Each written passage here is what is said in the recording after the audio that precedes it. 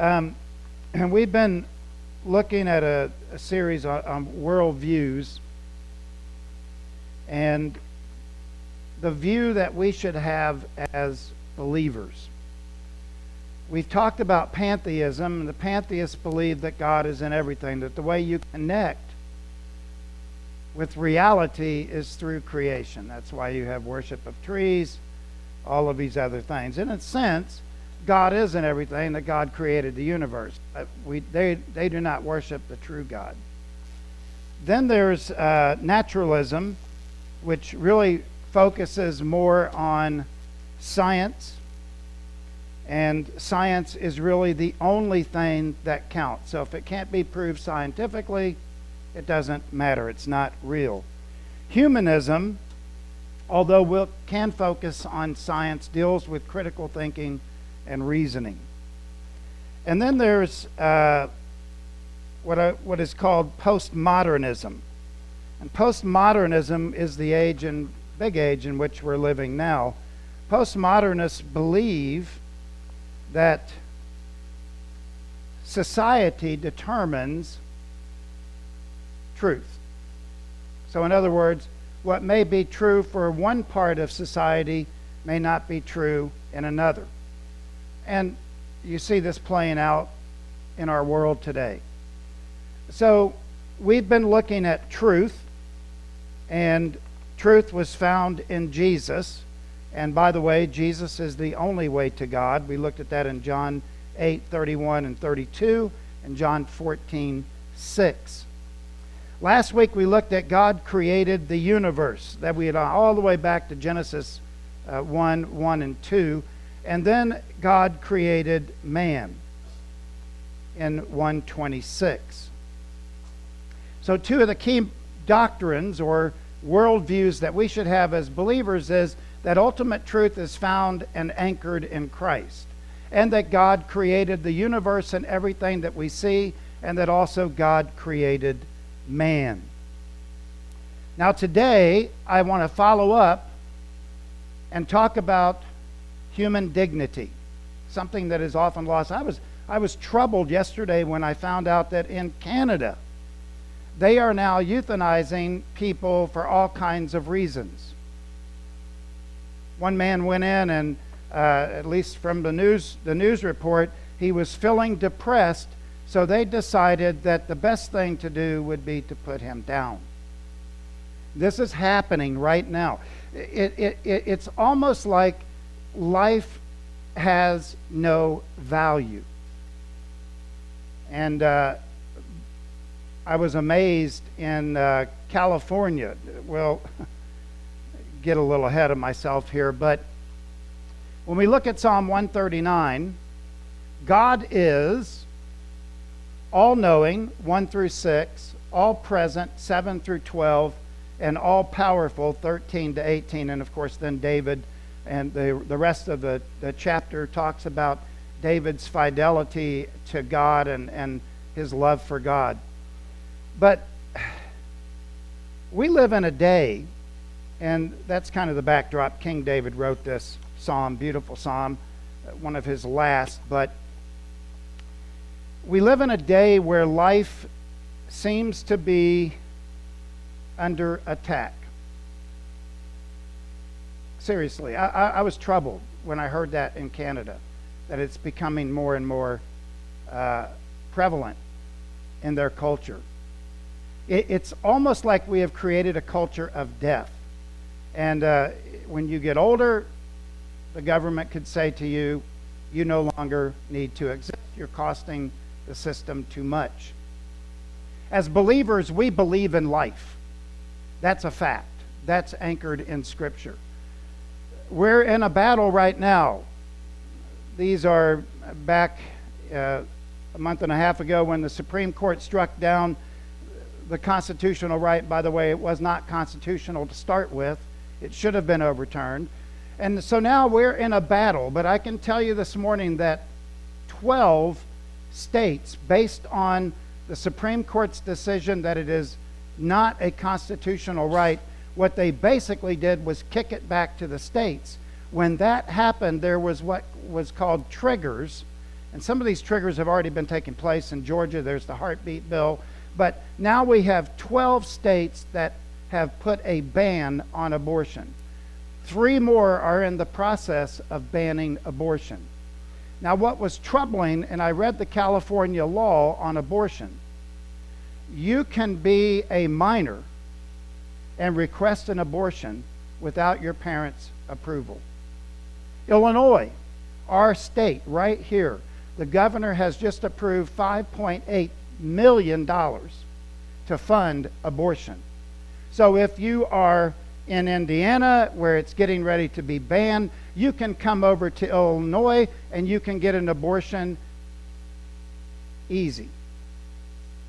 Governor Newsom in California, come to California and have an abortion. We'll pay for it. So we're living, this is a real fight. But I'm going to tell you, I think we're winning.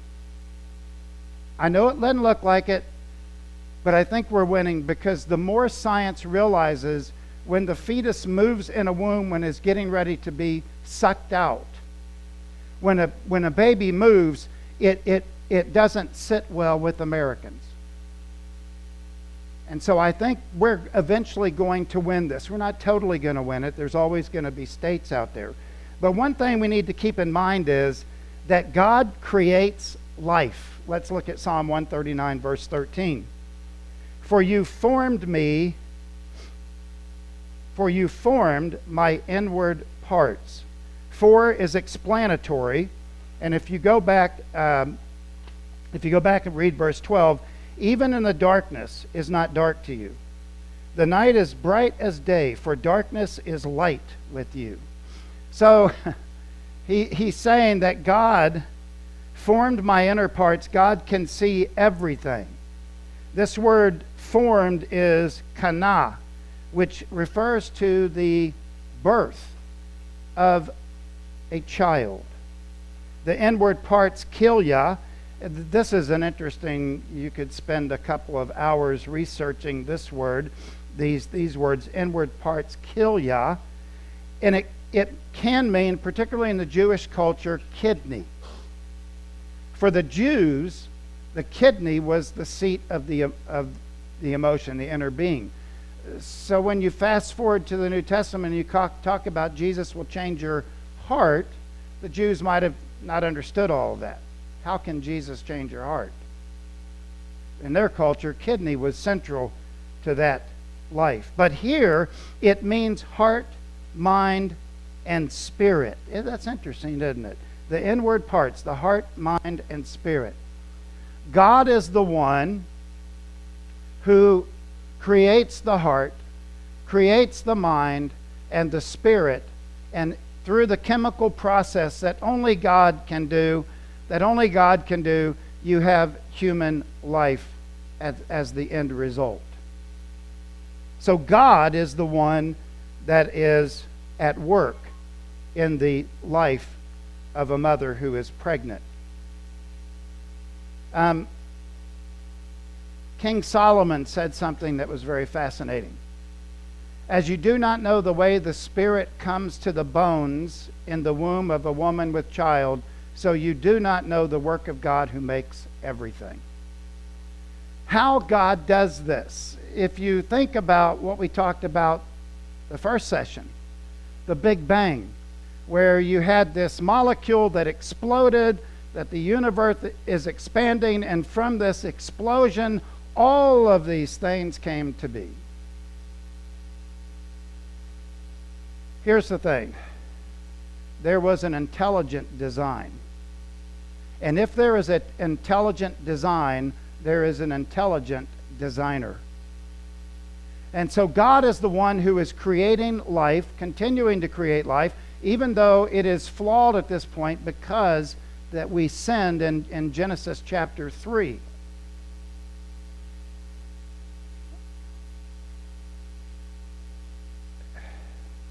Michael Wilcox quotes Roy Clements and his writing, "My own mother wasn't aware of my existence for a while. It was as if I was buried in some deep cave under the earth. But it was precisely then that I was most clearly the recipient of your care and attention. You know, when we think about the miracle of birth and we think about the wonder of God and how He orchestrated everything, how He created man out of the dust of the ground, theologically you go back to the dust of the ground the same way that you came. It's just mind-boggling. And Solomon's quote in Ecclesiastes kind of hits to the heart of the subject. As believers, we know that God creates life. God is the one that is in the process of creating in the womb. God is the one that's doing that. But when you look at the lost world and you look at their worldview, that it is, and I was shocked. I really was. And 2 churches before this, I had a couple in my church. They were fine in every other way, but they said they were pro-choice. I said, how can you claim a Christian worldview if you believe in pro-choice? Well, we believe in the woman's right to choose for herself. That was shocking. That was the only place I really found any boinks with them. Listen, I want you to understand there's only one view for the Christian. It is pro-life. God is pro-life. And so we as believers, we have to have that view. That is something we have to have. It is a theological foundation, for God is the one who creates life. And we have to be able to articulate this to the world, that it's you know why we have abortions? Because people see it as an interference with their daily lives. That's why we have abortions. There's other reasons. I'll just be honest with you. I'm going to share my heart. God already knows this. I'm against abortion in every case. In every case. The way technology has come, very few times, it used to be commonplace back in the 1800s, women would die in childbirth, but that's not the case today. There's a lot of technology. So I come down on the side of life regardless. Let me give you an example. My pastor, who's now with Jesus, was a product of a situation where his mother was raped. Charlie was born and grew up and became a pastor. So I'm against it on all levels, and I'll not apologize for that. I don't feel the need to. I think it's morally and ethically wrong to have an abortion. That is where I stand. Basically, because God is the one who has set in motion the child development, which we're going to get into in just a minute. God creates life, biological formation. You read this and you go, well, you get biological formation out of this. You knit me together in my mother's womb. We often steer clear from the scientific part of the belief that God creates life. You knitted me together in my mother's womb. Betin. Let's look at this word womb for a moment. Just to kind of, I actually had to go study this because one thing about pastoring and preachers, you have to be able to master certain subjects that may not quite be popular. But anyway, he says, you knit me together in my mother's womb. Okay, this is the womb that God created. Here you have what's called the placenta. The placenta gives oxygen and nutrients. It also removes waste that would be harmful to the baby. This is the umbilical cord, which is, as Christian scientists call it, the lifeline. God was the one that created that umbilical cord. He's the one that develops this. And here you can see the other parts of the womb, the uterus, the cervix, and of course in childbirth you have the dilation that goes along with it. Some dilations are faster than others, but the bottom line here is the womb was created by God. It's almost as if God says, I'm going to give this life that I have set in motion with creation, I'm going to give it a safe space. Kind of amazing. Kind of amazing. And you think about everything that God created, and yet he takes a special care to develop this womb where this child will grow, and it's connected to its mother. And it just pains and breaks my heart to think that there's children, and there's a lot of statistics out there, but there are thousands and thousands of abortions taking place in America today, and it makes my heart sick because those children are precious in the eyes of God. I don't understand how you could be a born-again believer and be pro-choice, knowing full well that God gave us life. It staggers my imagination.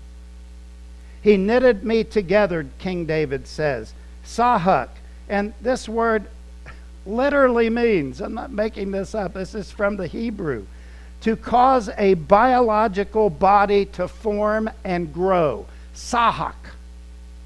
To cause a biological body to grow and form. So it's God's work in the womb creating this baby that he knows so well. Fetal development. I think I forgot I said I was going to bring my ruler and I didn't. Look at the germinal stage, and then the embryonic stage, and then the fetal stage. At 1 month, 1 to 4 weeks, it is 1/4 of an inch. Think about that. 1/4 of an inch. God, the smallest things, God does. At 2 months, 5 to 8 weeks, it's 1/2 inch. Fascinating. At 3 months, 9 to 13 weeks, it's 2 inches. It begins to grow. He knitted me together. That's the biological forming that God is mentioning, that King David's mentioning when he says, he knit me together. God is doing the biological forming on this child. 2 inches. That's probably about right. Maybe close, but 2 inches. And then it continues from there. 4 months, 14 to 17, 3 to 5 inches. Wow, awesome. It begins to grow. Only God can do that. He is knitting together in the womb this child. 6 months, 10 inches, 14, 16, and 18. 18.7 here. But what I see is, in this process, I see this word, sahak, which is the biological formation and growth of a child. And how God does that is so fascinating, because of the baby in the womb receives nourishment and nutrients and oxygen from the mother. And so, amazing. You know what? I think this is me personally, like Paul says, not the Lord, but I say, this is my own thing here is, first of all, abortion can be forgiven. There's only one sin that cannot be forgiven, and that is the rejection of the Holy Spirit. But there are so many couples in America today that cannot have kids. Why couldn't we have a place, and it's actually being developed in the Christian community, a place where mothers who do not want their babies can bring them to fruition, give birth, and allow couples to have a child that could not otherwise have it?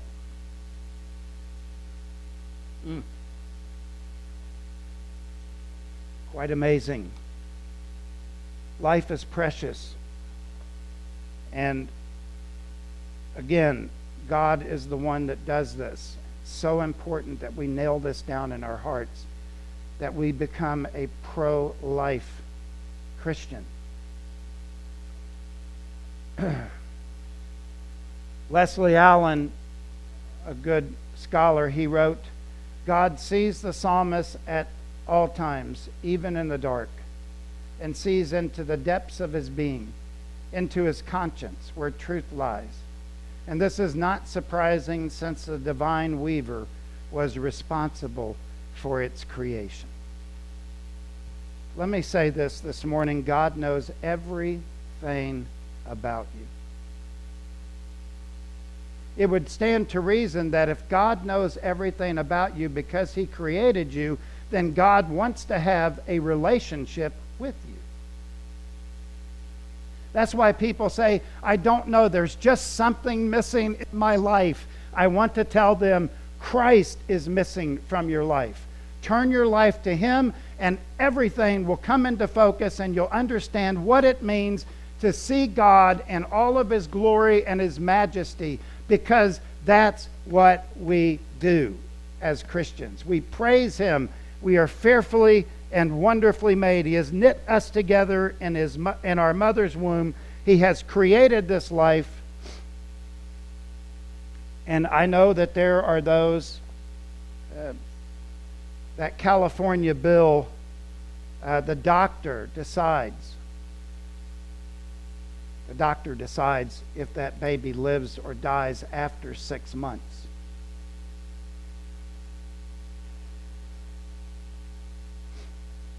I get angry when I think about that. I think it's the ex-governor of Virginia saying that after the child is born, a discussion can take place. That's murder. And so, this is a kind of an emotional sermon for me because it's so rooted. It's so deep. And God creates life. The biological formation and also the creation belongs to God. And the result of this is that we praise him. We praise him. Listen to what King David wrote. He said, you formed my inward parts. You knitted me together in my mother's womb. The first thing was, I praise you. I praise. Yada, this word praise, it can mean to give thanks. It can mean a public confession of guilt. But I think the correct interpretation here is a public confession of the attributes and acts of a divine person. That's literally one of the interpretations. So David is, you put me together. Wow! You are powerful. You are awesome. You are a worthy God. And also, this also comes into play when we are in worship. That's what worship is. Worship is that we sing songs to God and we come in here and our voices are booming because of the great God that we have who has given us life. And by the way, every breath that we take today is by God. Every breath that we have today and that we take comes because we have such a good and gracious God.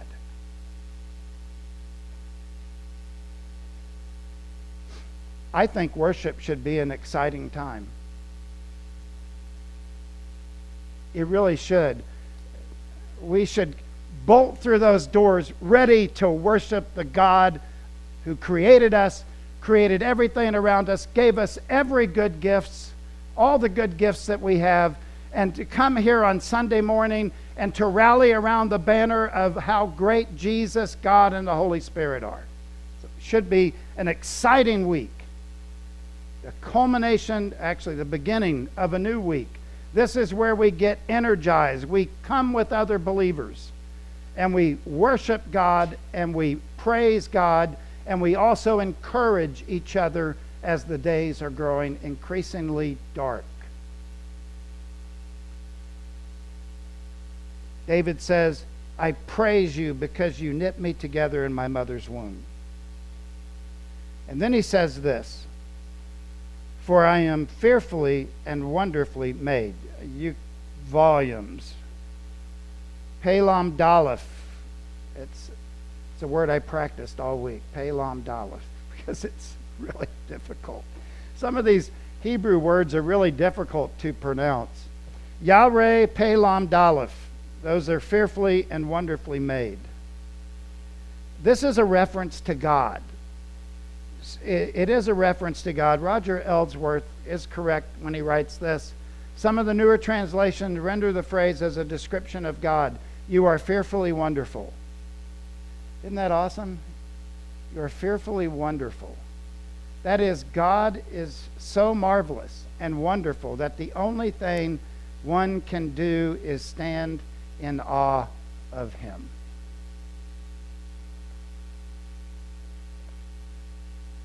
It really is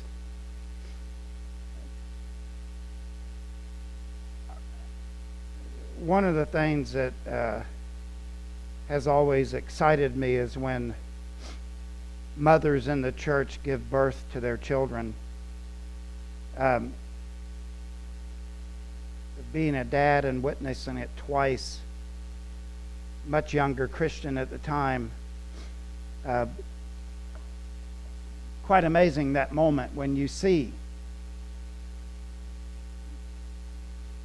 the end product of God's creation. And the first time that you put your finger out and your child grabs it, it's quite an amazing feeling. And of course, overwhelming. I remember when Summer was born, I screamed at the captain, how long are you going to let this go on? Because it was quite a long, I think it was 18, 20 hours, something like that Audrey was in labor. And I was tired.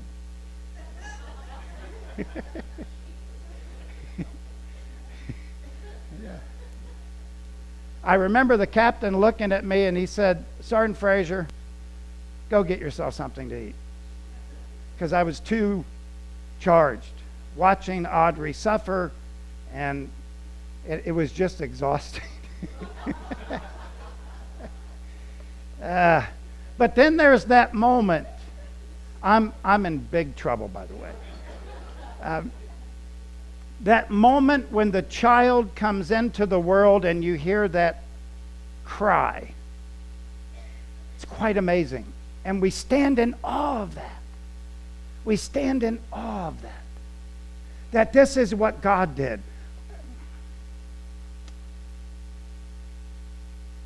So marvelous. As a pastor, to go in where a young family has just given birth. Such a wonderful moment, because what you see there is the end result of God's creative process. It really is quite amazing. And so as Christians, we value what God has done in the life of that mother and that family and the blessing that he has given us. And that life is precious. It was hidden for a while, but now God's redemptive work is revealed in the person of this little child who is dependent on its mother and father to develop its life. Love what God does. How wonderful that process is. Quite amazing.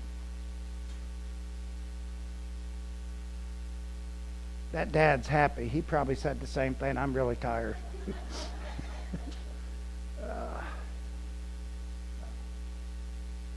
God's works.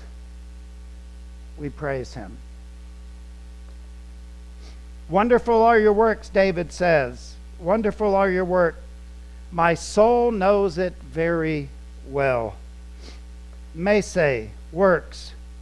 And this is the expenditure of energy that God did in the creating process. See, here's the thing. Every person, every baby that is born is available to need a Savior. Where do you think the born again language comes from in the New Testament? You must be born again. How can I go in my mother's womb and be born again a second time? With man, this is impossible. But with God, it is possible. You have to be born again. And this is where we get this born again language. Every child is born into sin and needs to be redeemed and saved. That's why Jesus went to the cross. The cross scans all of history from the time Jesus died on that cross, paid for our sins. It spans the whole time of history. And every child that is born, God wants a relationship with. So parents, grandparents, the most important thing that you can do for your child or your grandchild is to tell them about Jesus so that they can become saved and know the Redeemer who made them. Quite amazing. Nephesh is the word soul, and it refers to the essence of life. David knew it. He knew in his bones, you have knitted me together in my mother's womb. I will praise you. I am fearfully and wonderfully made. You did that, God, and my soul inward knows it. David has a lot of feeling here. It's not like he says, I praise you. I'm fearfully and wonderfully made. Thank you. He's saying, I know in my nephesh, my soul, my being, you are to be praised for your marvelous works. What you have done, who you are, and how you created me is staggering.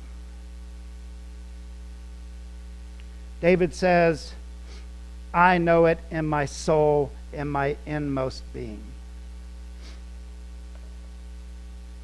People say that that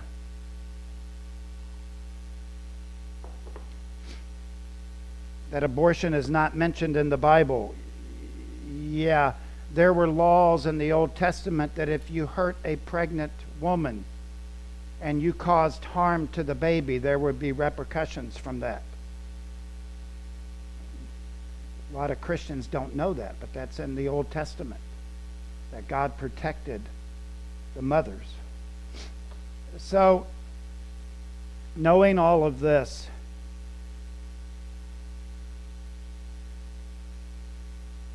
we need to work and be pro-life. That's our only option. That's our only option because we know the greatness of God and His process, how He does things. I remember Bill Fote. Bill used to sit over there. Yeah. Bill Fote used to go down to the Planned Parenthood and protest. And I supported that. I think as believers, we need to make a stand on this issue. It is a hill worth dying on. The inerrancy of Scripture, I'll die on it. The abortion issue, because it's so central to creation in Genesis, I'll die on that too. I'll die on once saved, always saved. These are big issues. Truth, creation, human dignity. Every life is valuable to God. Black, white, red, whatever. They're all precious to God. And as Christians, knowing that life is so valuable, should be out there on the highways and byways of life telling people the good news of Jesus Christ, that He can redeem them, He can pay for their sins, He can do a work in their heart and change their life, and they can be new creations even if they may be old.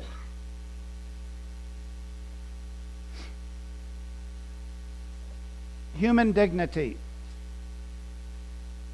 You formed my inward parts. You knitted me together in my mother's womb. I praise you, my soul knows it. What a testimony by David of something that has changed and shaped our understanding of human life. Every life is valuable and worthy of salvation. This is what I think we should do this morning. I think we should pray for our world. I think that we should pray that abortions slowly go away. I know they're not totally going to disappear because we live in a fallen culture. But pray specifically for people who are thinking about having an abortion. Pray for them that they may see the value of this life and that there's so many people that can't have children that would love to be able to hold a baby. I think we need to be more prayerful about this. I think we need to look at the world and say, we can have our voice heard.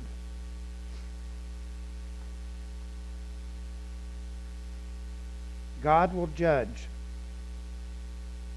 leaders